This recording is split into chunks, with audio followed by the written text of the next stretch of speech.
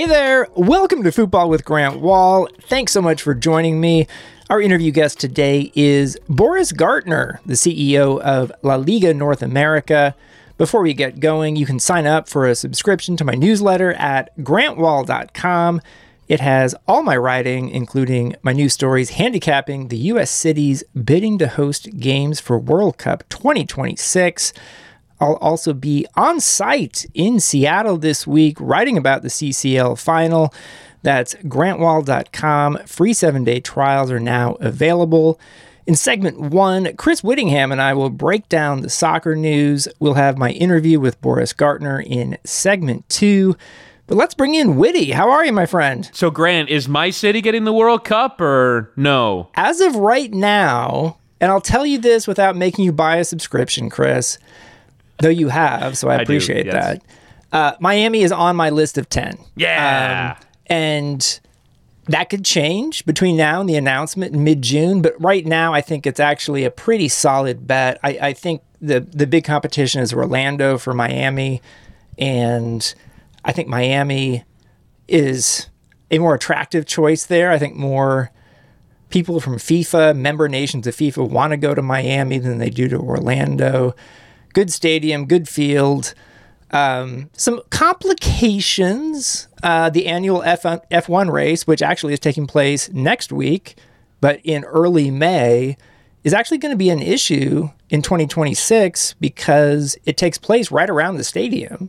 Yeah. And there's supposed to be, according to the rules from FIFA, which are probably fungible, but that they have full access to a stadium quite a while before the actual World Cup games start because they have to get things ready for the World Cup. And so if it's only like 3 weeks before a World Cup is happening, that might create some issues. But I'm told that in the end, more likely that FIFA ends up putting the World Cup games in Miami than Orlando. Fantastic. And it's actually interesting, too, because not only is there a Formula One race that's on the campus of the stadium, there's also an international tennis tournament that takes place for 2 weeks, like 2 months before the Formula One race. So they've completely turned that venue into a venue that hosts a variety of events, although Miami could potentially hold like a World Cup in and of itself if we keep building soccer stadiums. I'm sure you saw that the 99-year lease for Inter Miami's new stadium got approved by the City of Miami Commission this week. So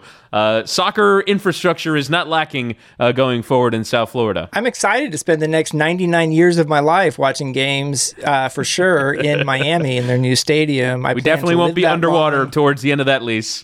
Even if I'm 144 years old by then. I'm a little disappointed you haven't commented. I'm wearing my CONCACAF hat during this, and I realize that our podcast listeners aren't seeing the video, but I love this hat. I'm going to be wearing it in Seattle when I arrive on Monday for the Wednesday Champions League final. Yeah, I had to figure out which gag I was going to go with from the beginning, so I decided to try and drive subscriptions to grantwahl.com instead of making note of your hat. When we get to CCL later in the program, I'll be sure to make note of your comedy hat. I'm literally wearing my CONCACAF hat right now in my Wawa hoodie. I've seen you in that hoodie, I think, in every road trip that we've been on. I've caught you in Orlando. I've caught you in various places, and that hoodie has been with you everywhere. If I can get the Wawa sponsorship at some point for the podcast, apparently, like literally, this is one of my conversations. I've had a lot of phone conversations over the past couple of weeks with people for these columns I've written about handicapping the race for World Cup 2026 cities.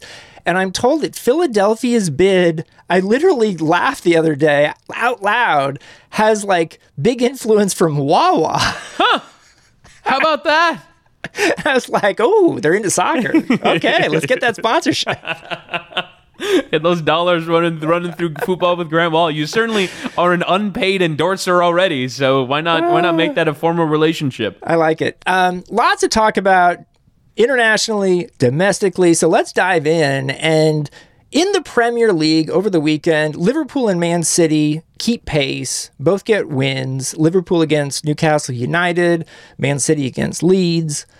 And I am starting to wonder, because a couple of weeks ago when Liverpool and City played each other in the league and it ended up a tie, I still felt like Liverpool was the better team over the last couple of months and that City would slip up even tie at some point. And now I'm starting to think that both these teams are just so much better than every other team in this league, and they're just going to win out, and City's going to win the league by 1. Am I thinking correctly? I do think so. Certainly the Champions League distraction ends this Wednesday. So when Man City play Real Madrid, that'll be the end of that. Man City were able to make 4 changes this week, including winning the game without Kevin De Bruyne in the starting lineup, which is really valuable. I think in years past they've run him into the ground, and that's part of his injury issue in the past. But yeah, I mean, it's a bit difficult for me to separate just because I'm a fan of one of the teams, and I always feel like Liverpool in these run-ins have been the stronger team. And I feel like Liverpool are kind of inevitable. And I think the one thing for me that separates that is I just think that Liverpool are stronger defensively. And I don't necessarily mean Alisson and Virgil van Dijk. I mean, when Newcastle tries to play out, they find it so difficult to string 5 passes together, I think with more intensity and in a more difficult way than Man City can do. We saw in the 3rd minute of the game against Leeds, Joao Cancelo slips on the halfway line, and Leeds probably should have gone in and scored. Yeah.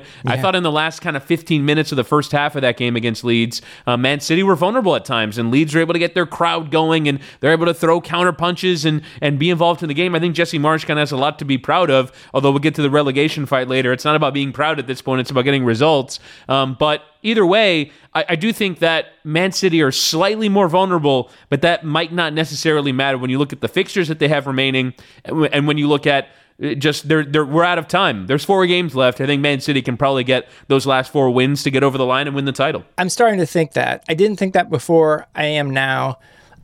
Jesse Marsch, who we love, by the way, fist pumping to his home fans after a 4-0 loss to Man City. And I get that he thought their effort Leeds was good, and that this wasn't necessarily your classic 4-0 game. But I'm a little worried about Leeds right now, especially due to the other results this weekend, because they were terrible for Leeds. So Leeds loses to City. Burnley wins again under Michael Jackson. And I think he goes by Mike for a reason. and then also too, you had Everton beat Chelsea. And so in recent weeks, Everton has beaten Chelsea and Man United. And, Chelsea's got a road game at Leeds coming up as well. And I just don't feel as confident that Leeds is going to get a win out of that game as I did feeling, watching this Everton-Chelsea game today. And so that makes me concerned about Leeds in particular now, because I think all the 538 scenarios are saying now that the most likely third team to be relegated is Leeds United. And yet, I just don't agree with that. I think that Everton's level of performance, and yes, I understand I'm saying this off the back of wins over Manchester United and Chelsea, although those are not the same achievements that they were even 3 months ago. I just think that Everton more often put in poor performances. I think they are the worst of the 3 teams. They have the fewest points, and I think they're going to be relegated. But that doesn't mean, Leeds right now have a couple of really difficult games coming up. They're away at Arsenal and they're home with Chelsea. Those are, and I looked at this 3-game stretch and I said there's got to be 3 points somewhere in there. And that's really hard to pull off. I understand it's a difficult ask, but I think away at Arsenal can be a place where they get points. And I know that sounds crazy, but just I think sometimes their style of play is almost better suited to playing against bigger teams because they're pressing and they're trying to cause them problems and then trying to hit directly on the counter. If you're going against teams that maybe have a bit more of a reserve shape, then maybe those chances aren't there. But Leeds are absolutely in it. I still think that Everton are going to go down. And I think that Everton are playing the worst football, which is funny because they've achieved some big results in these last few games. But I think what Burnley is doing is absolutely astonishing. The fact that everyone thought that by letting go of Sean Dyche, they let go of their relegation specialist, and the interim manager, and they're being criticized for not having a plan. They're, by the way, under American ownership now. They don't have an interim plan, and this guy who is the under-23s coach that no one's ever heard of before has taken 10 points from 12. They've won 3 out of their last 4. Burnley this season won 4 of their first 30. So it's been an unbelievable run of form from them, coming back from a goal behind away at Watford. And I think Burnley are going to be comfortably safe in the end, which is hilarious considering. But yeah, Leeds are properly in it. It's crazy. And I don't like the idea of firing your coach in the stretch run if you're in danger of being relegated generally. And yet, from what we've seen with Burnley and with Leeds, it's producing positive results. And that gets into a whole psychology thing with players about like what causes players to get with it. In theory, the mere threat of relegation, no matter who your coach is, should be enough to get you moving.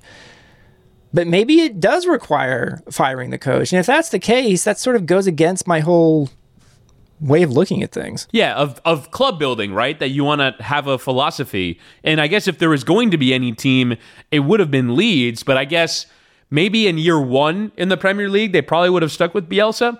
But I think when it kind of became clear that Bielsa wasn't going to come back, they had already sounded out Jesse Marsch as being ready to take over, then you give it a go. Watford, we know we're going to change managers. Norwich, I'm kind of surprised just because they've gone up and down with a manager before. I'm surprised they didn't stick with Daniel Farke. But yeah, the bottom 5 teams have all sacked managers. So they've all tried to get this same balance. It's only going to work for 2 of them.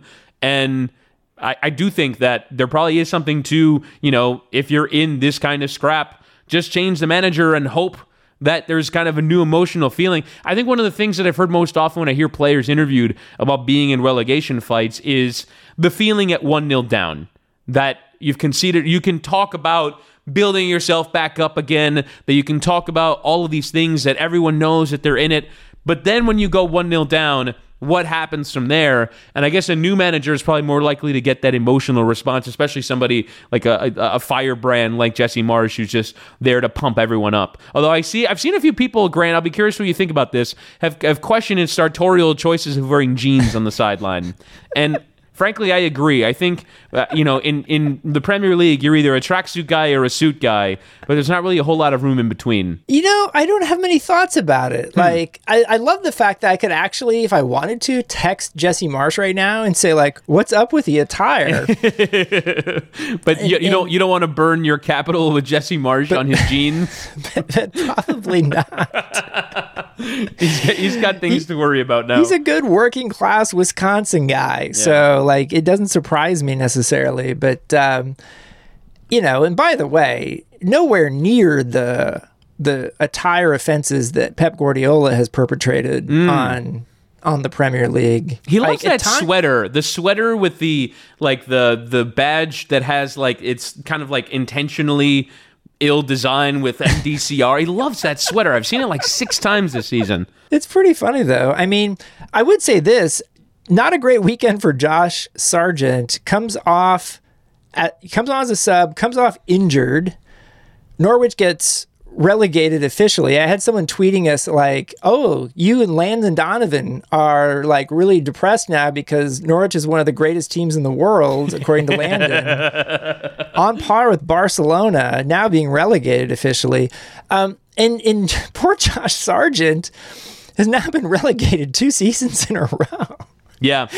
In Germany and now in England. And that's got to be harsh, man. He's got to be so dead tired of playing for crappy teams. Yeah. I mean, he had the chance, I think, in Germany to go to a team higher up the table, but it would have been probably some effort to get into the team. I think Norwich has probably been as big of a disaster of a move as is possible. When you look at, in some ways, he represented hope for Norwich because they have spent more in this transfer window than they have in previous times when they've come up. He was one of the players that came in that didn't really help. And not only does it feel like a wasted year where you get relegated again, he's not even playing in his preferred position. And so you're not even getting the Premier League reps of playing up top and trying to score goals. That's still Timo Pukki. And so he's playing out on the right wing. And who knows if Dean Smith is going to continue to put him out in the right wing. And who knows if any other coach is going to put him out up top. And if he's going to continue as a winger, you can't really bring him into the national team as a striker. And then you really start to wonder, where does his career go from here? There's always manifold scenarios they can play out, right? It's, how when a player goes to Europe, like, what's the best case scenario? You think of like Weston McKennie, right? Where he's at a German club, he's helping them in big games, and then he gets moved to Juventus, and that can be a disaster, but it hasn't been. And so there are many ways in which a career can play. I think of like Ricardo Pepi, who I think right now has taken very much a negative step, and maybe he'll be better with an Augsburg team that looks like it's going to stay up, but maybe this is the wrong path. And I do think that maybe Josh Sargent was never going to succeed at a really high European level, but in terms of the choices and the clubs that he's been at, it could not possibly have gone worse for him. Yeah, it's really unfortunate, actually. A couple other European things I want to get into from the weekend. Real Madrid clinches the title in La Liga, 35th title for Real Madrid. My favorite photo of the weekend is Carlo Ancelotti, the Real Madrid coach, posing with a cigar and shades on with David Alaba, Vini Jr., and a couple other guys from the team. And Carlo Ancelotti sort of looks like the coolest coach imaginable there. Yeah, I mean, Carlo Ancelotti oddly kind of became the story in a way that he hasn't been since he moved to Real Madrid. Certainly when you look back at his time at Everton, I always felt unconvinced by his work at Everton, and yet now achieving 8th with Everton seems like an impossible feat. But now he is the story because of the fact that he's won each of Europe's top 5 domestic leagues. You mentioned that cool picture of him, and now we have the conversation about what is Carlo Ancelotti's legacy as a big-time manager. And it's interesting because big-time clubs, the kind of 12 or 13 big Champions League clubs, kind of recycle the same coaches because there's a feeling that only a certain kind of personality can manage it. And Ancelotti has always been deemed to be one of them. And so he's gotten the chances at Milan, Paris Saint-Germain, Chelsea, Bayern, Real Madrid twice. And he's had a remarkable CV when you look at the clubs that he's coached. And now he has the silverware to show for it. The thing that I find interesting is that Real Madrid have now won the league at a canter for the second time in 3 years. Play the fancy lad sound. I saw your face. Pew, pew, pew. But so it's only the 8th time this century. And I have a Real Madrid fan in my life who loves Cristiano Ronaldo, and he said that Cristiano Ronaldo has now won the same number of La Liga titles as Eden Hazard, because Eden Hazard has won his second La Liga title. It's odd when you go back to 2010, they've only won 4 titles since then. And you would think that with some of the struggles that Barcelona has, with the way that Spain is framed as Real Madrid versus Barcelona, that they'd win the league more often. But right. This is a substantive achievement, even though they've won the European title 13 times. The fact that they've won the league so comfortably, 15 points clear of anyone else, and you have a guy in Ancelotti who's leading the way, and it's kind of been very steady at what could have been a turbulent time post-Ronaldo. Yeah, it's really interesting about Carlo is here's a guy who, the big complaint about him is that he actually hasn't had as much success in domestic league competitions as he has in the Champions League, where he's the record holder for Champions League victories in this era. And yet, for a guy who hasn't had supposedly much success in the domestic leagues, he's the first coach to win all 5 of the top domestic leagues in Europe. So clearly he's had some success. And the low point, actually, I think, for Carlo was when he went into Bayern Munich right after Pep Guardiola and basically was viewed as a failure there and viewed as a guy who the players at Bayern had just gotten through the Pep era and were like, Pep leaves no stone unturned. He spends all this time preparing, and the players are part of that. And Carlo comes in, and Carlo's all about managing players and doesn't do the things that Pep does. And it's interesting, and maybe very German, that the response to that was, we don't like this. We don't like this at all. We don't like that Carlo doesn't prepare us as well as Pep does, that he's more hands-off, that in comparison to Pep, he's completely different. They're basically at polar extremes. And yet, this Real Madrid team seems to fit Carlo pretty well and appreciates the hands-off approach. And they've had success, right? Especially this season in the league. They're still in a position where they can win the Champions League. And I feel like Carlo in particular is in a position to really change his legacy to an extent, because the journey to Everton, like when you're coaching Everton, I mean, it's not a bad club, but it's not Real Madrid, it's not Bayern Munich. And so for Carlo to get back to Real Madrid and winning La Liga titles and being in contention to win Champions League titles seems like a real rebound for him. Yeah, I mean, Everton, when you move to Everton, it would kind of signal you're out of the big club business. And in some ways, I don't think that Real Madrid would have made him option A.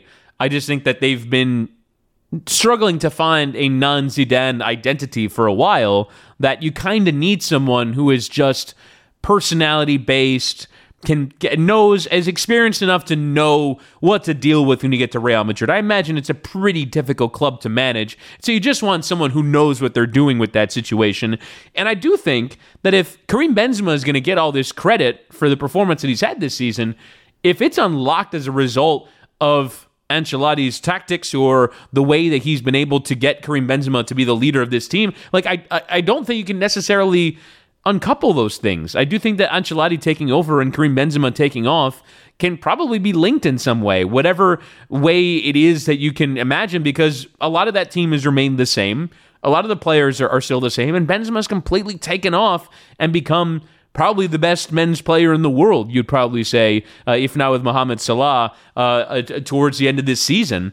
Or Kevin De Bruyne can be in that conversation, whoever you want to put in there, but I'd probably give it to Benzema at the moment, and I think that Ancelotti deserves some credit for it. But I think it's interesting when you deal with managers that like don't have like a style of play named after them, like Sarri ball or, Pep Guardiola, like that, that when you watch this team, that this is the tactical idea, this is what they like. I don't really know what Ancelotti represents from a management standpoint. Even like Ralf Rangnick, like I know what he's about. I know that like this is the sort of team that he wants. I don't really know that about Ancelotti necessarily. And I feel like that kind of manager is a dying breed where it's just about like, I heard Gary Neville say when he went to Spain, they asked him, what's your idea of football? He just said winning football matches.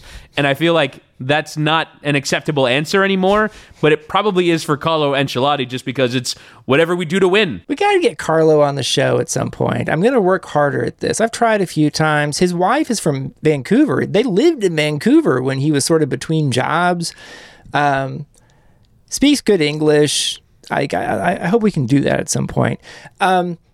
Also in Europe, over the weekend, rest in peace, Mino Raiola, arguably the most prominent agent in the soccer world. And there's a few other people like George Mendes, who are sort of the Scott Boras of European soccer. But Mino Raiola represented some of the biggest players in the game, passed away at 54 over the weekend from a pulmonary condition, Dutch-Italian. I would suggest reading the stories, sort of obituaries written by Gabriel Marcotti on ESPN for Mino Raiola and Simon Cooper for Financial Times. It's free, both of those to read. And just a really fascinating life story. But big impact on the sport and continued to until we lost Mino over the weekend here. Represented Erling Haaland, Paul Pogba, Zlatan Ibrahimovic, De Ligt with Juventus, Henrik Mkhitaryan. And it was really interesting. I follow a lot of these guys on social media, on Instagram, and beloved figure to them, and just reading what they wrote about him over the weekend. And I came into contact with Mino Raiola a few times over the years, as you do. I mean, like, if you're in soccer journalism and you're writing about big soccer players, you're going to, come into contact with big agents. And so my main contact with Mino Raiola was in 2013 when his client, Mario Balotelli, we got to pose for the cover of Sports Illustrated and agreed to an interview that took place in Miami preseason. And Mino was an agent who fought for his players. And just the process of me and him arranging for Mario Balotelli to do an interview with me for Sports Illustrated and a cover photo. And I spent so much time over email explaining to Mino Raiola, like, we don't guarantee 100% covers for Sports Illustrated magazine. Now, this is at a time when Sports Illustrated still came out weekly, and the Sports Illustrated cover meant probably more than it does today. It's a monthly print magazine.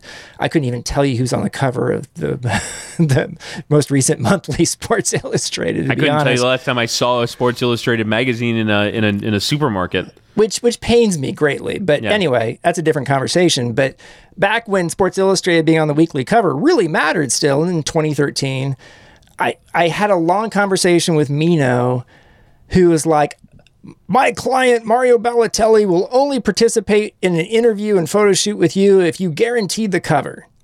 Which I heard all the time back in the day from various agents.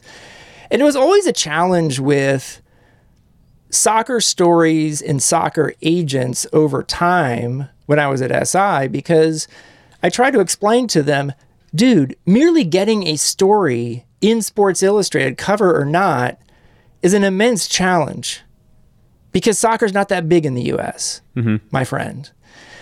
And so instead of being upset that I can't guarantee you a cover, you should be thanking me because I'm getting a story about your client in the National Sports Magazine of the United States.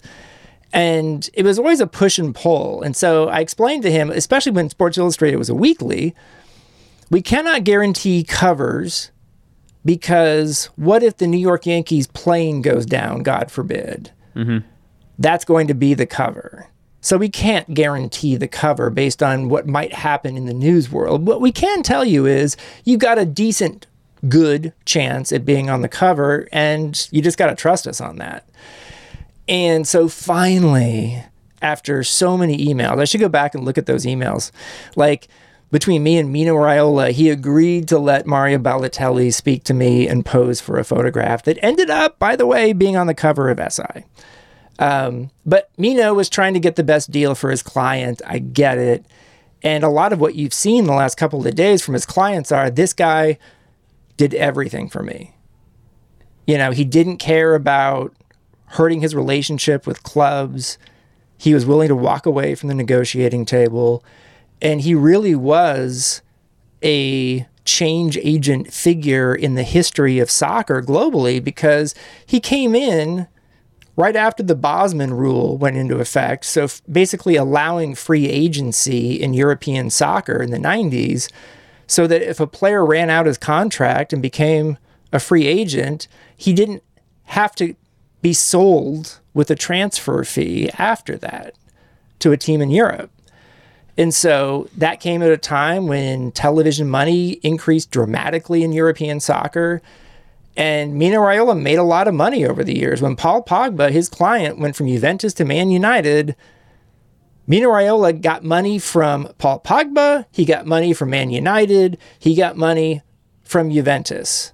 He made like 50 million euros, the agent, off that deal. And so if you have issues with agents making way too much money, I get it.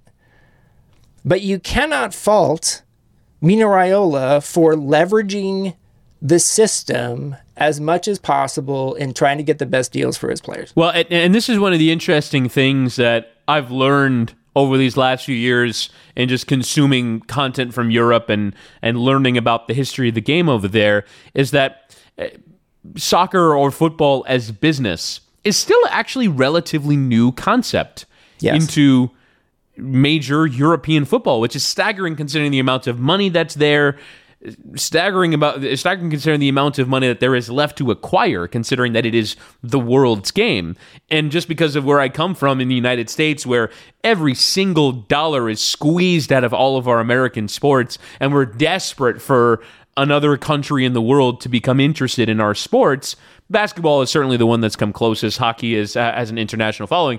But either way, every American league knows how to make money.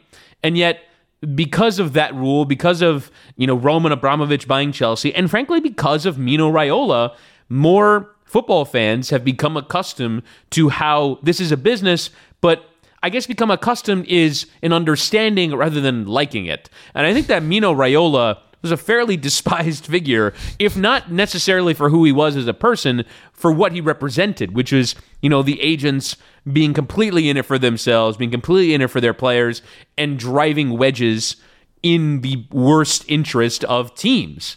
And I think that's something that, Mino Raiola almost kind of became a bad word. Oh, he's a Raiola client. I guess we're not going to be in for him for several clubs. And I guess in some ways that probably would be a badge of honor for Mino Raiola, because it means that, he defends his players so vigorously that some clubs don't want to deal with him. But you mentioned kind of the obituaries. I remember when Henrik Mkhitaryan was on this podcast, it was one of the first interviews that I was like, wow, Henrik Mkhitaryan. And you asked him about it, and he's like, yeah, he's a bit out there, and sometimes he's tough to get on the phone, but man, that guy fights for me. And I thought that was a really interesting insight into who he was as a person. But I think he represents a really big global force. Even as you mentioned, the last transfer that he's a part of is Erling Haaland, reportedly to Manchester City.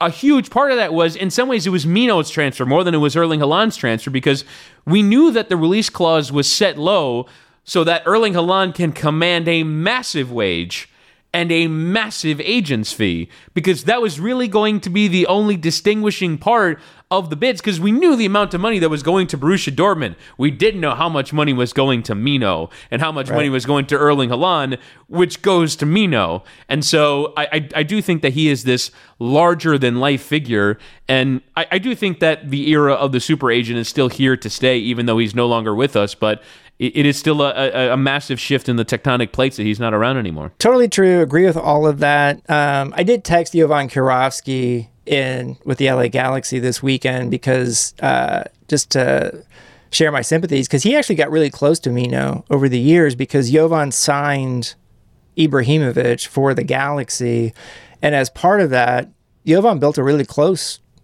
tie with Mino Raiola, and tell some great stories, some fun stories about Mino and his experiences with him over the years. But truly larger-than-life figure, no longer with us at 54, which is terribly sad anytime someone leaves us that soon. But his legacy, I think, will last quite a while. Also in Europe this weekend, Women's UEFA Champions League semifinals are over. Barcelona-Lyon are going to meet in the final in Turin on May 21st, and we sort of knew that Barcelona was going to advance after the 5-1 over Wolfsburg, but Barcelona looking a little vulnerable in a way that they haven't this entire season.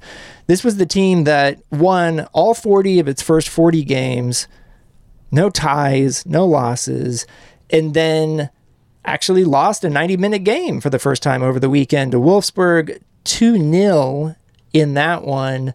Still 5-3 overall for Barcelona, and so they are no longer perfect, but they're in the final against Lyon. Ada Hegerberg is back. If you thought she might not be the same player after her knee injury, she's back. Terrific goals against PSG at PSG with a good crowd there. And Lyon advances in that game. So we talked last week about Hegerberg's already talking smack about Barcelona didn't reinvent the game of women's football. So you can expect some of that over the coming weeks. And it's Lyon, the team that won 5 straight European titles. Hegerberg, Catarina Macario, Lindsey Horan, and others against Barcelona, the juggernaut, in the final, and I'm pretty excited for this game. Yeah, I'm trying to see if there are betting odds on this. Not that I intend to bet on it, but I just kind of be curious who would be the favorite heading into this final. It's got to be Barcelona. Got to be Barcelona. Yeah, I mean, Lyon has previous as well, winning this competition. So I do really find fascinating how that matchup will play out. I definitely would not read too much into a result where it's 5-1 in the first leg and a really good team beats you 2-0. Although I guess it is, somewhat surprising that Barcelona loses any game that they play in. But yeah, this is certainly a huge narrative clash. This is a huge on-field clash. Get me in front of a television on May the 21st so I can watch this final, because I think it's going to be a tremendous game that, you talk about great adverts. Whenever there's a good Premier League, it's a great advert for the Premier League.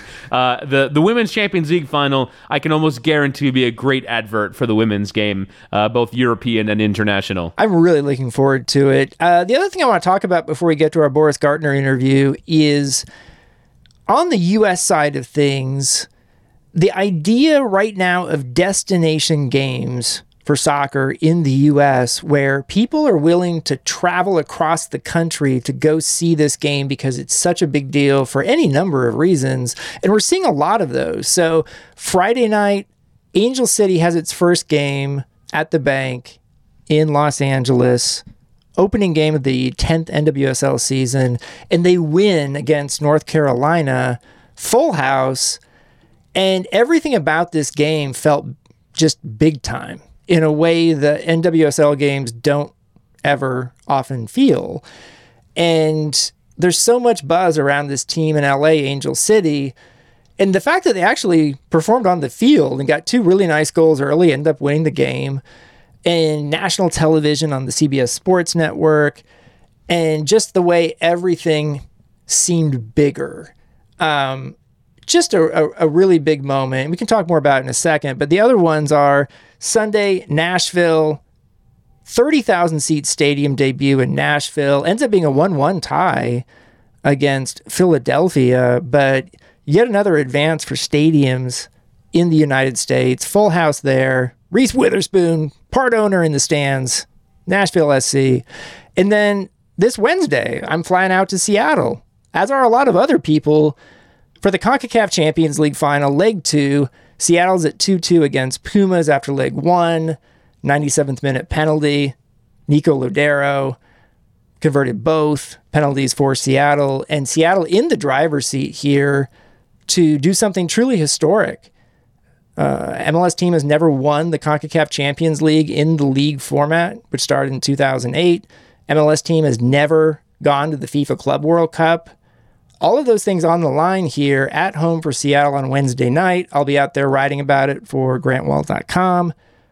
And it just seems like there's this run of destination games right now that's really exciting. And I hope that next Saturday as well, that San Diego Waves' first home game will feel somewhat similar as they entertain Gotham FC. But yeah, to take them one by one, I was kind of sat at home on a Friday night, and I was looking at Twitter, and I was there was no NBA on, so it was the Memphis Minnesota game had just ended, so I was kind of like flipping through the channels. I was like, oh, Angel City are playing. I could either watch this or the NFL draft, and the atmosphere really sucked me in. And I also thought that Angel City's quality of play in the first 15 minutes, they were zipping around the tempo. You can tell that the crowd made an appreciable difference on the way that the game was played. I've watched a lot of NWSL games, and I've just never seen a tempo like that. And I have to think that was crowd-based. And I kind of wonder, if every stadium was filled like that every week, would there be that level of tempo, that level of play in every game, because every game would feel big? And from a launch standpoint, I mean, Angel City could not have gotten better in terms of you have a win, you have a fun style of play. You have a great stadium because you know that's a great place to go watch a game. I've seen a game there. It's tremendous to go. There's social video of Jennifer Garner leading the Capos in the supporter stand. That was tremendous. Like, there was like everything you could want out of a first game to really signal yourself as, we're going to be part of this community. We're going to be something that you want to attend every other Saturday night. What an occasion that was. And then you get to Nashville as well. And it's kind of interesting that I felt like this is probably the stadium launch with the least amount of fanfare, just because there have been 11, I saw MLS put out on Twitter, since 2017. If you include Orlando City's opening of Exploria Stadium. From there on in, it's just been one Orlando, one Cincinnati, one Columbus, one Austin after another. And all these venues are awesome. And I saw some people are saying that, MLS, like, these stadiums kind of look similar, but they're all awesome looking. They all have great atmosphere. And yet, like, you do kind of want to flip on a league and be like, oh, that's this league. And I think you're getting to that place where you turn on an MLS game and you know what league you're watching because of the look of the stadiums, because of the size of the stadiums. And I think all these venues are amazing. Nashville looked like they really packed it in. They're the biggest soccer-specific stadium with 30,000 seats. That's a great city for MLS. I'm glad they have their own venue because I went to the USA game at Nissan Stadium in Nashville, and that's not a great venue for soccer. So I'm glad that they have their own place now. That's going to be a really cool venue. I imagine they'll host big US games in the future. Sure. And that's another cool venue. And then the Champions League on Wednesday, how massive. We haven't had the chance to talk about how that first leg went because we recorded before the Champions League first leg. Seattle played some decent stuff at times. They're probably a bit fortunate to get a couple penalties, but it's CONCACAF in their favor. It's VAR in their favor. And now all they got to do is just win a home game, and they're champions of CONCACAF, and we finally conquered this Liga MX beast that has haunted MLS for so long. And what a cool moment for that franchise, potentially, to be the first one to get it over the line, because Seattle have meant so much to the development of the game in this country for the last 15 years, and for them to be the ones to finish the job, for as well put together as that team is. You look at that starting lineup on Wednesday, and no, they did not put in a great performance, but it's still loaded with talent from back to front. That is a almost perfectly put together team to potentially get this done for Major League Soccer. What a huge moment, and that's going to be a sellout crowd. Everyone listened to Marshawn Lynch and bought some tickets, and it's going to be a great atmosphere, and I can't wait to watch it. Even though it's late. God, it's late on a Wednesday night. These Champions League games have been late, man. Why? I know it's West Coast, but why? 10:30 p.m. kickoff last week Eastern for the first leg. I think it's a 10 p.m. kickoff this week Eastern.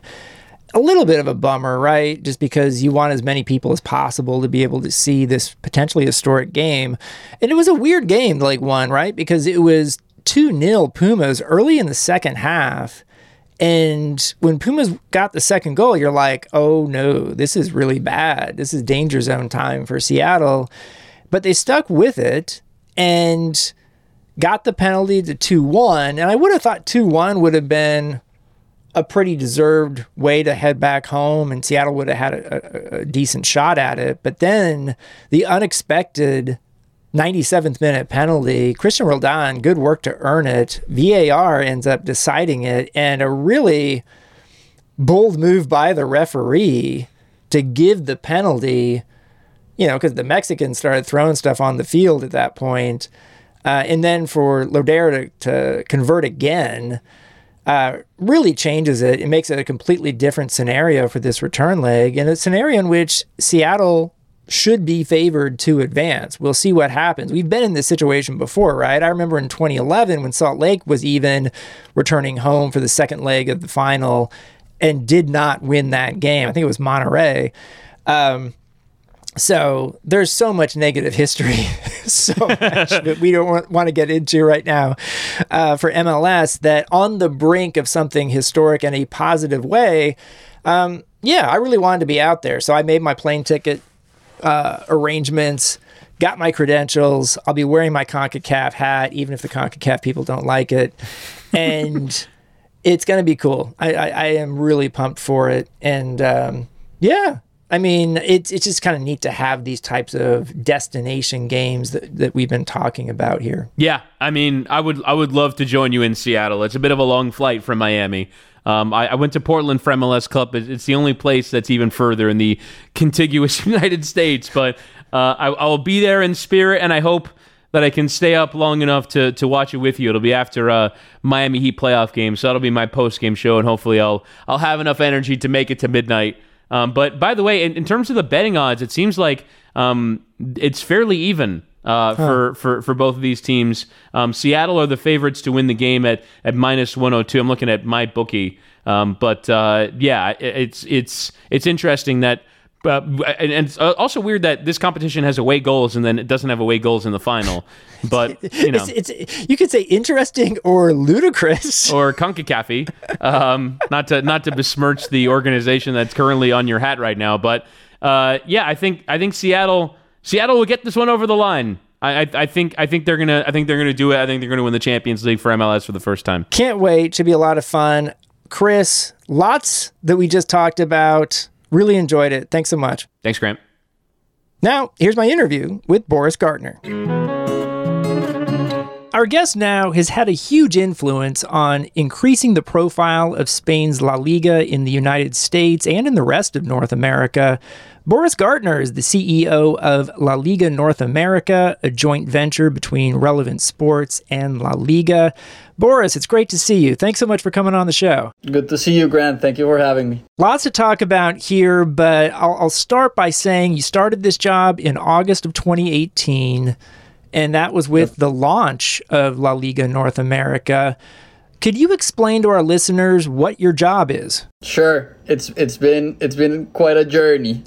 In short, La Liga North America is basically the league office for La Liga in the U.S., Canada, Mexico, and Central America.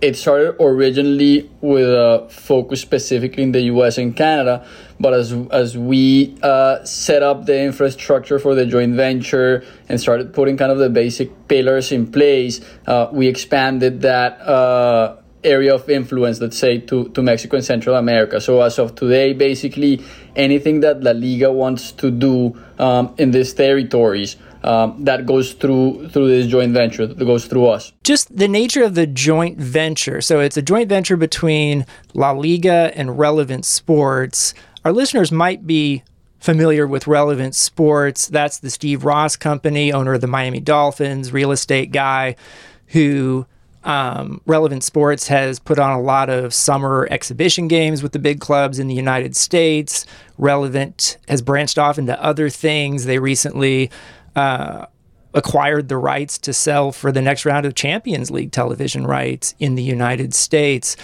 Is there a reason that Relevant is part of this? It's not just a La Liga venture in the United States. Like, what does Relevant bring to the table? Yeah, and actually that's a great point to highlight, because as you've mentioned, Relevant has been an incredible influence in the world of soccer in the U.S. for the past decade, starting with the events business that they built, with the ICC, with the women's ICC, with ICC Futures, and it's the company has shifted from that core events business to include also a media business that recently started with the La Liga joint venture, and as you said, expanded now even more with the media partnership, agency partnership with UEFA for the Champions League and basically all the club competitions from UEFA for the next cycle.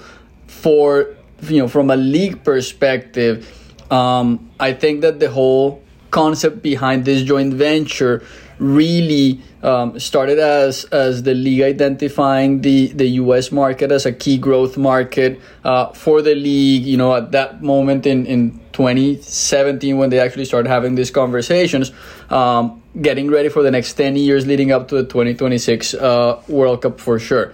And having a partner like Relevant in the territory was a key part of that strategy, because as you know, and unfortunately we see a lot of initiatives from international leagues and clubs that they clearly identify the US as a key market but fail to actually deliver on the execution. And for the league, from a very pragmatic perspective, they knew that they needed a local partner that knew the marketplace, that lived and breathed, soccer, and that had the financial wherewithal to actually support and accelerate the growth of the league in the territory. So I think that in a basic way to put it, the effort of the league to branch out in the U.S.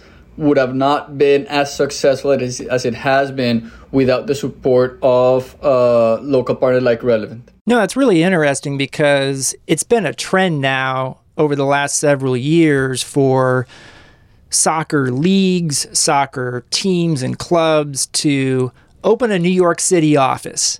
And I've gotten used to seeing the press releases now, X entity is opening a New York City office. And some of that, to be perfectly honest, I feel like isn't actually doing much. And so I guess my question for you is, how do you do more than just open an office? How do you actually make something work that is tangible in a venture like this. And you're being politically correct. I would actually even take it a bit further. You've seen a lot of press releases that are not more than press releases.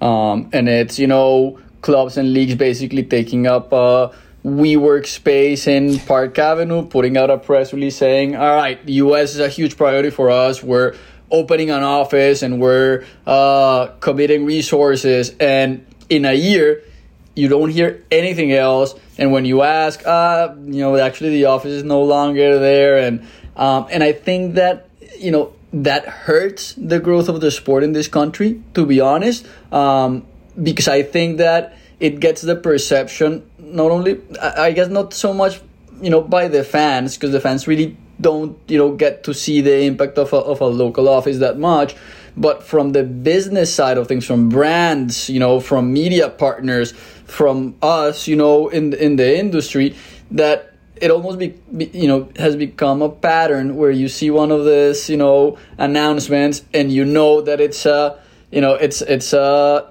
question of timing when they're gonna close, and if it's gonna be serious or not from the beginning.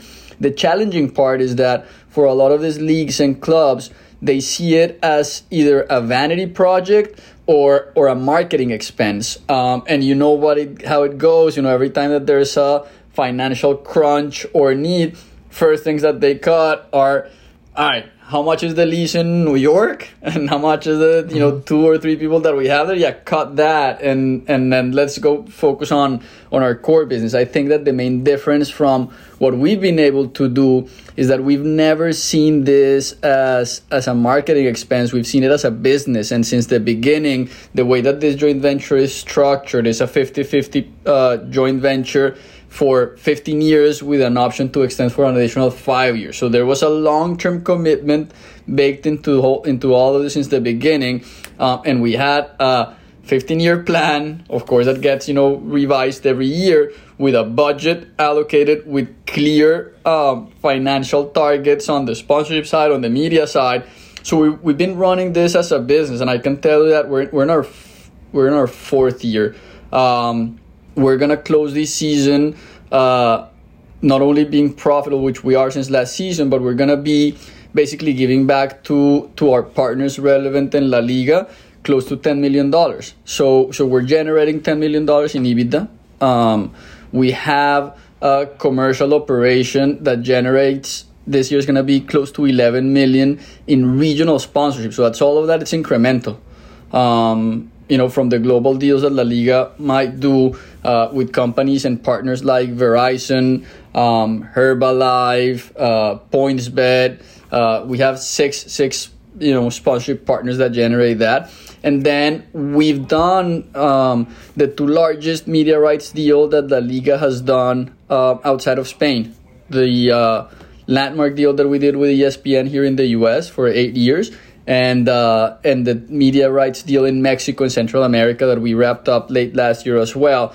So between those two, you have $2 billion worth of media rights deals that we've brought in. So we're a clear revenue driver for the league. And so when you're in that position and you're generating value that's tangible, not just for the league, but as a business, then you have the capacity to keep on investing and growing and having a team that's dedicated. And that's the main difference. We're not subject to somebody in Madrid defining what the budget is going to be for next year and if they want to cut it or not based on whatever priorities. It's interesting. I think it was maybe 2017, 2018.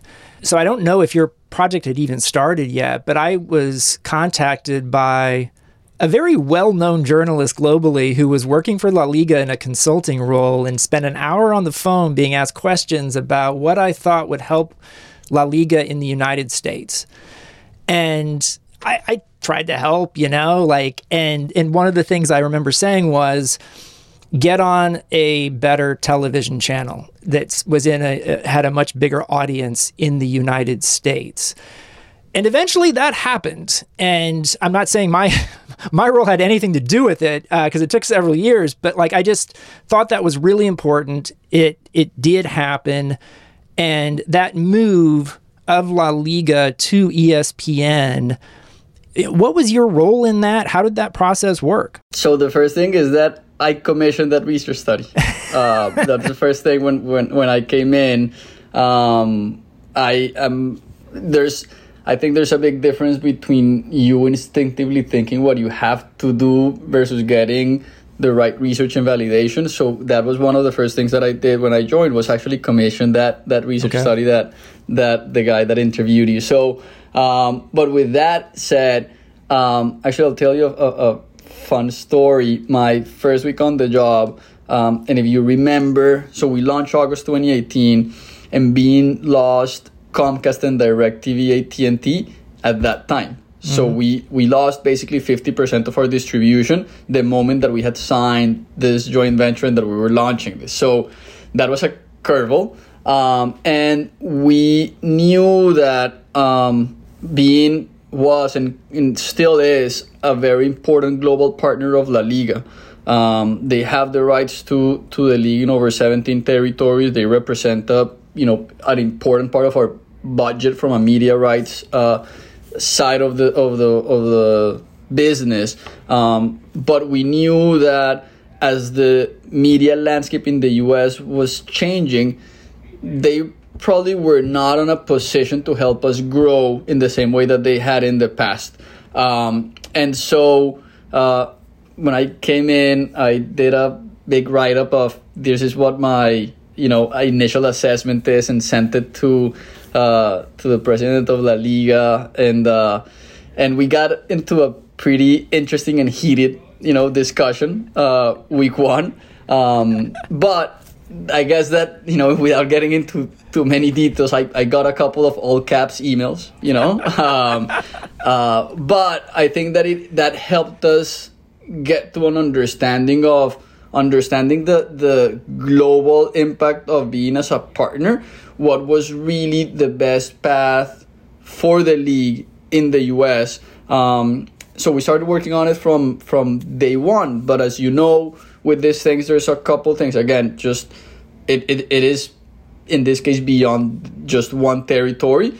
And the second part of it is there's always that balance between the value of your rights, or how much money you can get in the market, versus distribution. And a lot of things have changed, since 2018. And I think that with the booming of streaming services and traditional media companies putting more money behind that, I think that has been a boon. It's been great for soccer specifically, but also understanding that when you go back to a club, which is at the end of the day who we serve, and ask them, what do you want? Do you want more distribution or you want more money? They'll all say, 100% of them will say, philosophically, we all want more distribution. We're in this for the long run. We want more people to see us. We're thinking about how our brand is going to be perceived 10 years from now. And then you say, all right, great. You're going to get 30% less the money. Well, actually, give me the money. I need to pay this player. And so that's a balance that we have to work, We were fortunate enough that we were able to get a deal that not only got us more distribution but more money. So I think that the long the short of it is that balance is real, and then that tension is real. But I think that where we are today, and we're very grateful for what Bein did for many years, and again, the partnership that we have with them at a global level, but where we are today is definitely much better than where we were a couple of years ago. And it's an 8-year deal with ESPN. And is it accurate to say that the industry, including European soccer leagues, maybe even including UEFA, are starting to move toward longer deals than more traditional 3-year deals, where it seems like the channel can change every 3 years and there's not as much long-term investment? 100%. And I think that you got to understand that how it's been done historically in those 3-year terms or cycles, it's not different than how it's done in Europe for different reasons, because they do it there from a regulatory perspective. And I think that for most European leagues, it was, just kind of the easy way to do it. You have, that 3-year restriction in Europe. You basically go out and do the deals on that same cycle, and for the most part, they all run them exactly on the same date. So all the deals are coterminous. La Liga started actually shifting that a few years ago, and started doing, ad hoc deals on different territories depending on what they saw it was fit. But the mentality of the 3-year term was still there. I think the first European league that did a longer deal was the EPL on their last NBC deal, 6 years. Right. Bundesliga did the new deal with ESPN for 6 years. We have ours on 8 years. Serie A has the same 3-year deal because there's an additional law in Italy, the Melandri law, that creates another complication, even though you could argue that doesn't apply here. But anyway, without getting into too much detail on that, at least for us, and I think it's the same case as you see for some of the others, you need a partner more than a deal. A deal you can get wherever. And for us, in our current deal with ESPN, since the beginning, we were talking about a partnership. And what could the company do beyond just paying the rights fee that we believed our rights were worth? And how were they investing in growing the product? And our understanding very simply was, you cannot expect them to develop or put a lot behind the product if you're gonna have year one, that's the getting to know each other. Year two, when you're getting into the groove, then you have another tender again.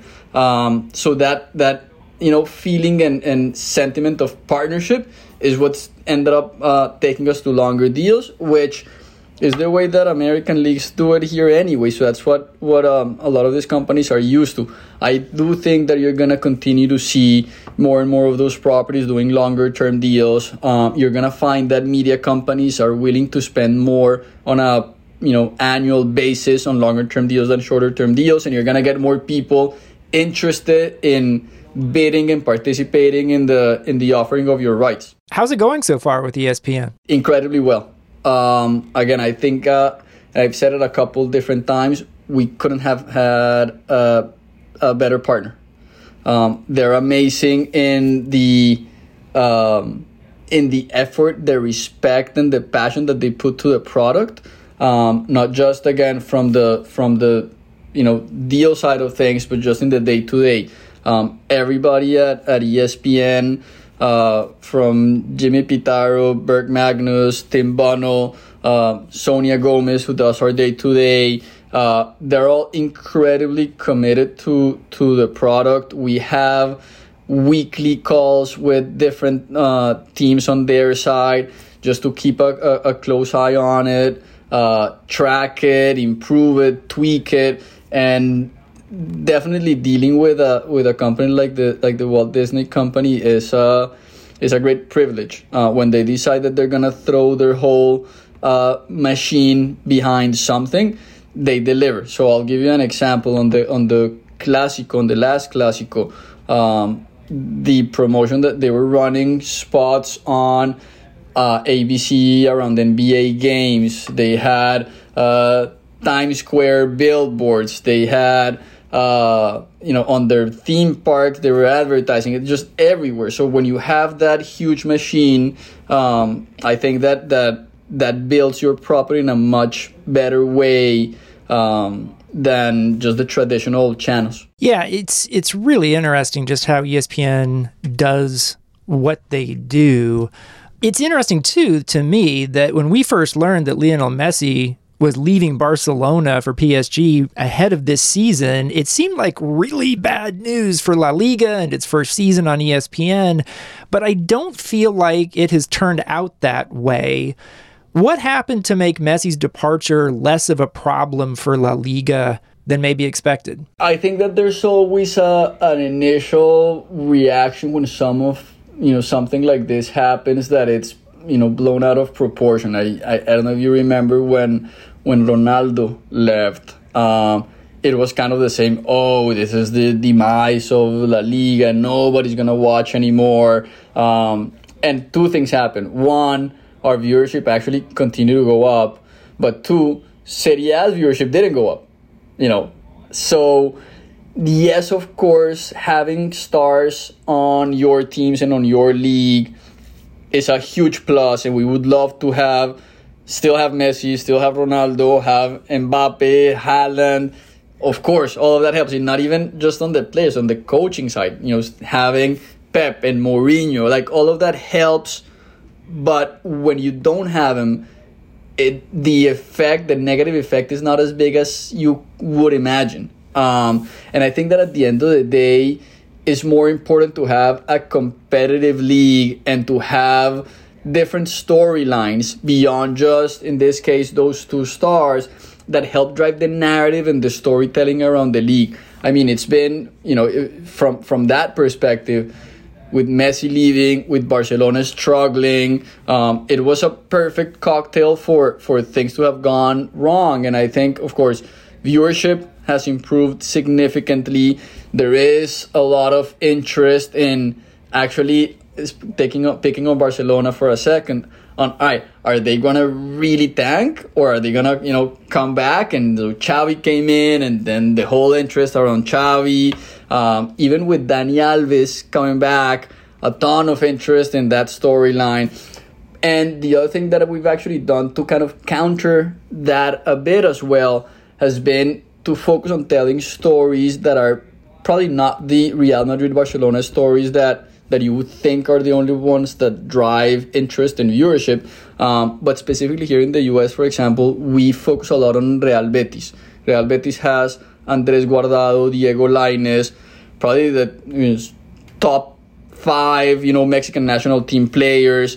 And there's a very interesting of Guardado kind of getting towards the end of his career, and Lainez coming up. Now we have Tecatito in Sevilla. So we've actually built the capability of telling all of this, let's call it smaller stories that resonate with a smaller niche audience, but that when you actually tell those stories in aggregate, you end up having the same impact as telling one Messi story or one Ronaldo story. So if we are doing it in that way, you're actually building community in a much more organized way, to put it, and an organic way. And that way you also kind of decrease a little bit the reliance on the big two. Having said that, it's not that we're not going to continue to leverage the narratives and the stories that come from Real Madrid and Barcelona, because they're sort of the two biggest brands in soccer. How many years total have you been working now in the United States, and what have you learned about sports fans and soccer fans in the United States over the past few years? Yeah, so I'm originally from Colombia, and I know that we're not releasing a video, but as you can see from my jersey in the background, I moved to the US in 2006. And my background is in media, so I spent almost 8 years at Univision, worked at Televisa as well in Mexico City, and then at a joint venture between Univision and the Disney company. So I come from kind of that media background. And specifically, a lot of the work that I did before was in the younger Hispanic demographic, second, third generation. And so really understanding the type of behaviors and consumption habits from the core Hispanic demo in this country. But again, the younger second, third generation, which in a way is the entry point to the general market, young multicultural demographic that this country is kind of seeing a huge growth in. And so coming from that experience, what you realize is that the main two drivers for that demographic is soccer and music. Soccer first. And so having the opportunity to work on a property like La Liga that has a huge core Hispanic fan base, both first generation and second, third generation, it was a very easy transition for me. And so the way that we structure the operation and what we have here, and what I can tell is the success of what we've done, we have a content-centric strategy. So the first thing that we did was we stood up a content studio in Guadalajara. So we have close to 20 people working in the studio there. We're creating more than 20 digital shows every week in English and in Spanish that are focused on the storytelling around the league beyond the 90 minutes of the matches, and specifically thinking about this, U.S. soccer fan specifically. And that has allowed us to grow the awareness of the league and actually learn a lot about what the future of soccer in this country will be, to be honest. And again, looking at the next 4 years as our primary focus leading to the 2026 World Cup. It's really interesting to me. This summer is actually an interesting summer because there's no major men's international tournament this summer, with the World Cup being moved to November, December. So literally the biggest summer tournament is the Women's Euros. So teams, European men's club teams in preseason, theoretically will have all of their best players.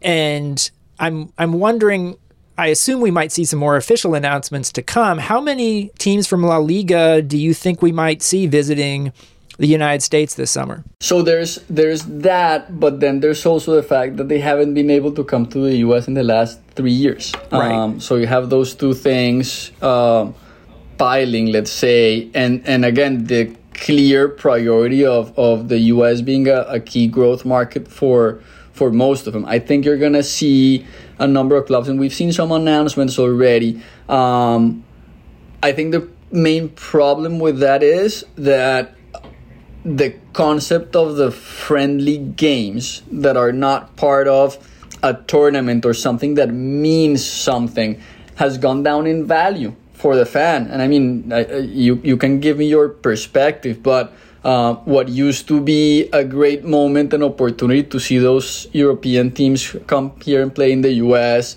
it kind of has went down a little bit. Yeah. So yes, it is a great opportunity to do marketing, but I think that the clubs and in our case the leagues have to really think more about the new soccer fan in the US. This is no longer a novelty. I mean, you can watch. I don't think there has been any other moment in the history that you've been able to watch as many soccer matches than now. Yes, it's fragmented and you need to have a bunch of services, but in reality you're not going to be watching everything, but you'll be able to watch whatever you want to watch. So I think that also removes a little bit the novelty of seeing the teams here. The way that we look at it specifically is having the teams come is a good opportunity as long as it's tied to a broader strategy of developing the brand, not only of the league but of those clubs here. If you're just showing up for 2 games, it's not really going to do a lot. Are we any closer today than in the past to actual games of La Liga potentially taking place on United States soil? Is that something that we should just give up on that idea, or where are we? I don't think we should give up on it for many reasons, but I think that the first one is that I don't think there's anyone here that is interested in seeing the sport grow that can tell you that this is going to be counterproductive for that. Once you've established that, you might have specific interest, and mainly on the business side and the political side, that you could argue one way or another. But having official matches in the US will help grow the sport? I think the answer is yes. Now, how do we do it so that it's actually constructive and it's more than just having the one event and you're out? And in our case, and we're not just looking to bring league matches and that's it. I mean, we've established that we have a long-term view and plan for the growth on not just of La Liga in the US, but soccer in general, that we've invested significant amount of money, that we're now generating more and we're profitable, and that's great, but we've actually invested and we continue to invest every year. And so when you add an official game on top of that, then it makes sense. I don't think, there's some people that I remember but actually, parentheses, we're still pushing for it. There's 2 ongoing legal processes, one in the US, one in Spain. I don't think it's going to be a matter of if, but when. And again, I think that as we get closer to that 2026 World Cup moment, I think that we all need to rally around making sure that this sport is as big as it possibly can, so that when we get to that 2026 moment, it's going to be what all of us are expecting to be. And I don't think that league matches are the only thing that you can do, but it's definitely one of those key components. So having said that, I think that a lot of the misconceptions from we want to bring league matches and that concept was, it's going to open the floodgate and all of a sudden you're going to have 10 league matches from La Liga and 10 from Serie A and the EPL. And honestly, that argument is not really knowing soccer and not really knowing, the football culture in Europe, because it's going to be already hard to take one game out. And I think that ends up breaking the model. So I think that if you end up doing it in an organized way, it should be, of added value for everyone. Is there anything else that we haven't talked about yet that you'd like to address? Anything that's important to what you're doing or the future in the years ahead? Yeah, I think that the one other, thing that we think about a lot is every time that I'm having a conversation like this, so your competition is MLS or Liga MX or EPL, and I think that's looking at it in the wrong way. The sport is still at a stage here in this country that we need a lot of people to do as much as they can possibly do to help grow the sport. So I don't think I'm competing for the attention of the fan with MLS or Liga MX. And when you actually understand the soccer fan in the US, you're not only a fan of one league or one team. When a lot of the research that we've done, if you're talking to a U.S. Hispanic from Mexican descent, their first team is America or Chivas or Tigres or whatever it is. 95% of the time, they have a second team that they follow. Happens to be a La Liga team if you're Mexican primarily, and that changes depending on your demographic. But there's not an either or kind of approach to fandom of soccer in this country. So I think that from the executive level, the journalists, the content producers, they all need to realize that MLS having a great audience on one of the games is not, hurting USL or EPL or vice versa. It's all accretive. I lied. I have one more question for you. I'm so sorry. One of the big sports stories globally of the last few months is the Barcelona women's team and how they have filled the Camp Nou now for 2 separate games, more than 91,000 people. What is sort of the structure? Like, is La Liga connected to the women's league and the women's teams in Spain at all? I had a guest on recently who talked about a new formation of the women's league coming in Spain. Is that separate from what you do, or is there any connection? No, so it's a little bit nuanced, but most of the Iberdrola, that's a women's league in Spain, most of the teams are either affiliated or part of men's teams. So that's the connection. The competition itself, up until now, was organized and managed by the Spanish Federation.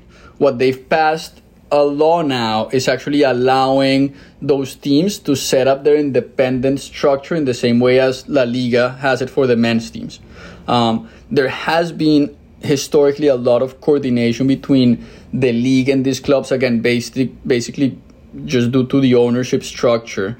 And you'll continue to see that. But for the first time, you're going to have an independent league and organizing body that's going to manage the women's game. That's huge, because for the first time, the priorities of that team that's going to be managing is that and only that. I think you're going to see a lot more coordination with La Liga, of course, to leverage everything that the league is doing and that the same teams are doing on the men's side. But I think that it's a great moment for that to happen, because there's a lot more interest from the fans, from brands, from media companies in just showcasing the women's game. So this was the right time to do it. And in a way, I see the business opportunity in a similar way as how I see the business opportunity for the NWSL and the women's game here in the US. A lot of interest, even with the example that you're putting on the Barcelona women's team in Camp Nou. At the same time that these gals are getting 90,000, fans to show up, the men's team is getting 57, 58, which is kind of average of what they've been getting. So now it's no longer it happened once, it was the final, and that's it. It's being consistent. You're seeing the fans actually show up and support it in a very similar way. So it's exciting, and I think that in the U.S. specifically, in the history of the women's national team, now at the NWSL, I'm really bullish with what's going to happen with the new management structure there and actually really pushing the league. I think that one of the big key drivers of the growth of the sport between now and, again, 2026 and even beyond is going to be the women's game. Boris Gartner is the CEO of La Liga North America, a joint venture between Relevant Sports and La Liga. Boris, thanks so much for coming on the show. Thank you so much, Grant. Thanks for listening to Football with Grant Wahl. I'd like to thank Boris Gartner as well as producer and pundit Chris Whittingham. You can now sign up for a free or paid subscription to my newsletter at grantwahl.com. The best way to support my work is by taking out a paid subscription. See you next time.